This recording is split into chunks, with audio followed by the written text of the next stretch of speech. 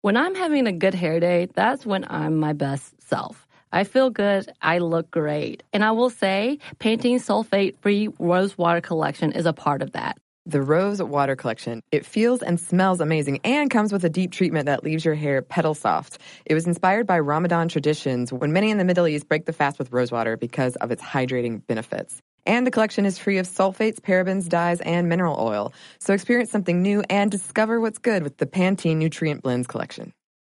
Hi, everyone. I'm Katie Couric, here to let you know that my podcast, Next Question with me, Katie Couric, is back for its second season.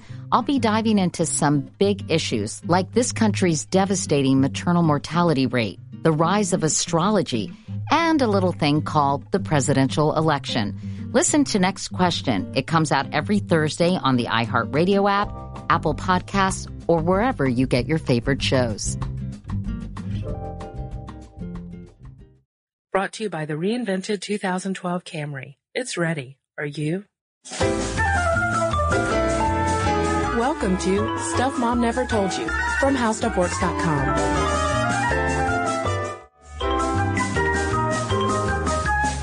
Hey there, and welcome to the podcast. This is Kristen. And this is Molly.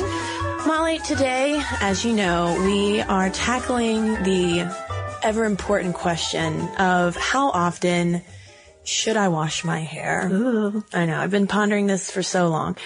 Not really, but it does remind me of an interesting tidbit about a fellow How Stuff Works podcaster of ours, from the wonderful Stuff from the B-side, Mark Larson, co-host. Molly, Mark doesn't wash his hair. I know. I've heard this about Mark Larson. He also, do you know how long it's been since he washed his hair? Give it to me. 1 year. Well, Molly, I wouldn't have guessed, though, that Mark didn't wash his hair unless I had actually asked him about it, because he has pretty nice hair. Yeah, you would never, it's not like he's the greasy kid of How Stuff Works. He doesn't smell weird that we know of.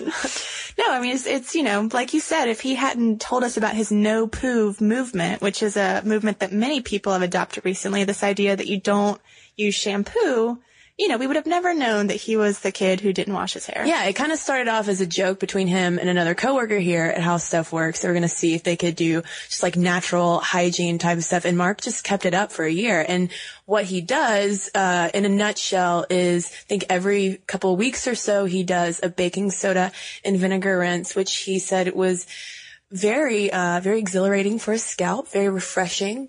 And other than that, I think that's it. Yeah, he said it changed his life. Yeah. No more buying shampoo. But he is so polite because he does leave a bottle of shampoo in his shower for guests. Oh, that is sweet. Yeah, he's at least thinking about the non-no-poo-ers. Well, you should listen to now Stuff from the B-sides knowing that you're listening to someone who hasn't washed his hair. Crazy. But, you know, if I were to hear that, okay, Mark doesn't wash his hair, I would think, oh, he's a guy, whatever. Kristen, you and I are ladies. We've got long, lustrous locks we need to be caring for. Like, this no-poo thing is not going to work for us. Not necessarily, Molly, because Americans might actually wash their hair too much. According to a story on NPR, Americans wash their hair an average of 4.9 times every week, and that's twice as often as Italians and Spaniards. But that study was put out by a shampoo maker, and I think Italians and Spaniards, you know, maybe we see them as a little greasy. Well, that's an odd way of putting it. But you know, Kristen, we weren't always at this healthy 4.59 times a week of shampoo. Mm-hmm. Actually, there was this column in the New York Times in 1908 in which the column said it's okay to wash your hair every 2 weeks. Because at that time, women were only washing their hair about once a month. Wow. Yeah, basically shampoo, like many things in a woman's life, has all been fed to us by marketing. Yeah, something that we need to do to make ourselves, like, attractive women. But like we mentioned earlier, there is this thing called the no poo movement that's been gaining speed recently. And there are two main reasons why people are considering tossing the shampoo. And the first one of those is environmental reasons, people wanting to reduce the amount of plastic products that they use. And also, Molly, there are kind of some bad ingredients in a lot of common shampoos, right? Yeah, if you look at the ingredient list, you've got silicone for shine, sodium lauryl sulfate, preservative technologies such as parabens, and parabens have been linked to breast tumors, breast cancer. So a lot of people just don't want to put this stuff in their hair anymore. And like you said, from a plastic standpoint, you don't want plastics in the environment. And even like the best shower gel is going to take 800 years to fully wash away. Like it's really not good for the environment, our showering habits. Right. So we have all of these weird chemicals that we're using on a daily basis that might not be the best thing for our bodies. And then on the other side, we have hair follicles that are specially equipped to kind of do a little bit of cleaning work on their own. The stuff that makes our hair and our faces actually look greasy is an oil called sebum, and our hair follicles excrete sebum, and it's pretty important for our hair. But when we sort of feel that grease in our hair, we want to wash it, get it out. But the fact of the matter is, by getting it out, the sebum follicles just sort of put more out there. They kind of go into overdrive. They're like, must produce sebum. And so even hairdressers say that to keep those oil glands under control, you shouldn't be activating them so much with all this shampooing. Yeah, and that explains why a lot of people will have to use a conditioner as well as a shampoo, because we're pretty much stripping the hair of the sebum and then having to artificially replace moisturizer in our hair, because sebum is really important. It's an oil that protects our hair shafts from breaking. It keeps our scalp in good conditions and gives our hair that lustrous shine that we love so much. So the thought is if you don't constantly wipe out the sebum, then your hair kind of reaches a state of perfect equilibrium. Is that right, Kristen? Yeah, I think it's after a couple weeks of not shampooing, these sebum production levels kind of balance out, and your hair doesn't get more and more greasy. It just produces as much as it needs to. Which doesn't, I mean, you know, from my personal experience, just doesn't seem it could be true. I'm going to admit, I'm an everyday hair washer. I am too, Molly. And if I don't wash my hair, my scalp feels really greasy. I can't make it to that third day. But Molly, it might have to do with the texture of our hair. I don't know about you, but I have pretty fine hair. And fine hair is often oilier than people with thicker, coarser hair because we actually have more hair follicles across our scalp. And each hair follicle has 2 or 3 oil glands. So since we have more hair follicles, we have more oil glands, so we have more sebum being excreted into our hair. So that might be why after like a day and a half, especially if I exercise, sweat a lot, my hair, I mean, it just feels like a helmet on my head. Yeah, this is not a one-size-fits-all prescription. There's a lot of variation among hair types, like Kristen was saying, and curly hair, in particular, can go longer between washes. African Americans can go longer between washes, according to an article, this NPR story we were talking about. But I do want to play devil's advocate. We were reading this New York Times article about, you know, not shampooing, the no poo. And they were interviewing a scientist who studies hair and scalp issues. His name was Philip Kingsley. And he said of people who went for the non-shampoo method that these people have just gotten used to the fact that their hair is greasy and dirty, so they don't notice anymore. What would Mark Larson say about that? I think Mark Larson would disagree, and I'd back him up on that. Mark's hair looks pretty great.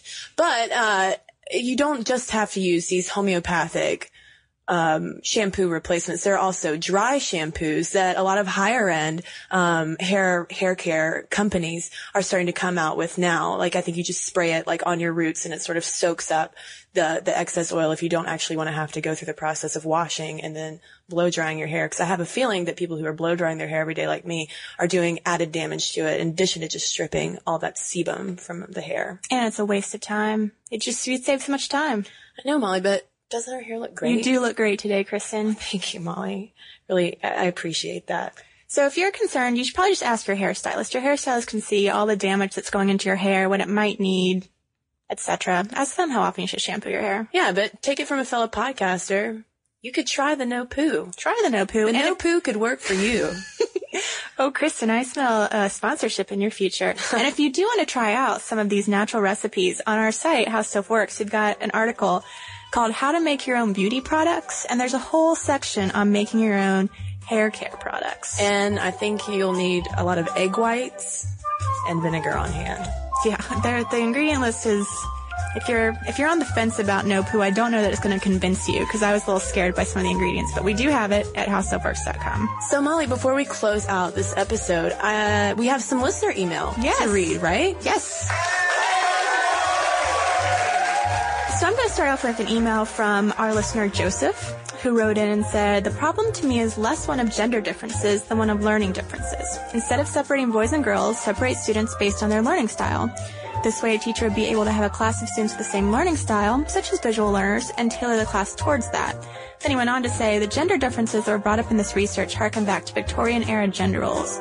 When gender roles are essentialized, it is as much about innate differences as a reinforcement of socially inscribed roles." Very interesting. Pretty interesting perspective. And we have an email from Leah that kind of follows up on that point, takes it a little bit of a step further.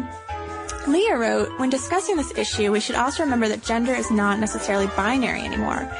There are more gender differences than just female and male. So, what would the hermaphrodite, transsexual, or ambiguously gendered students do in this situation? This will likely put them in a very awkward and confusing place." Very interesting. Very true. And now, Molly, to close things out, we have an email from an actual real-life middle schooler who was listening to it and had her own perspective to add to it. Her name is Rainier, and she is 13 years old and attends a public school. And she wrote, "I was listening to your podcast and just wanted to say that, frankly, school wouldn't be the same without boys in my classes. A lot of the boys I know aren't really annoying. Crude and loud maybe, but nice and smart too. I don't really think that single-sex classrooms would be all that effective and not as much fun for us girls." Nice point, Rainier. Nice point. Yeah, I kind of want to go to school where she does, where all these nice and smart boys are. But sometimes crude and loud. Sometimes, but still fun. Well, if you have any questions or comments about any of the podcasts you've heard, send me or Molly an email at momstuff@howstuffworks.com. For more on this and thousands of other topics, visit howstuffworks.com.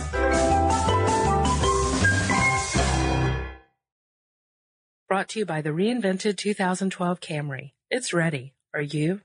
So here's something that some of you might find shocking.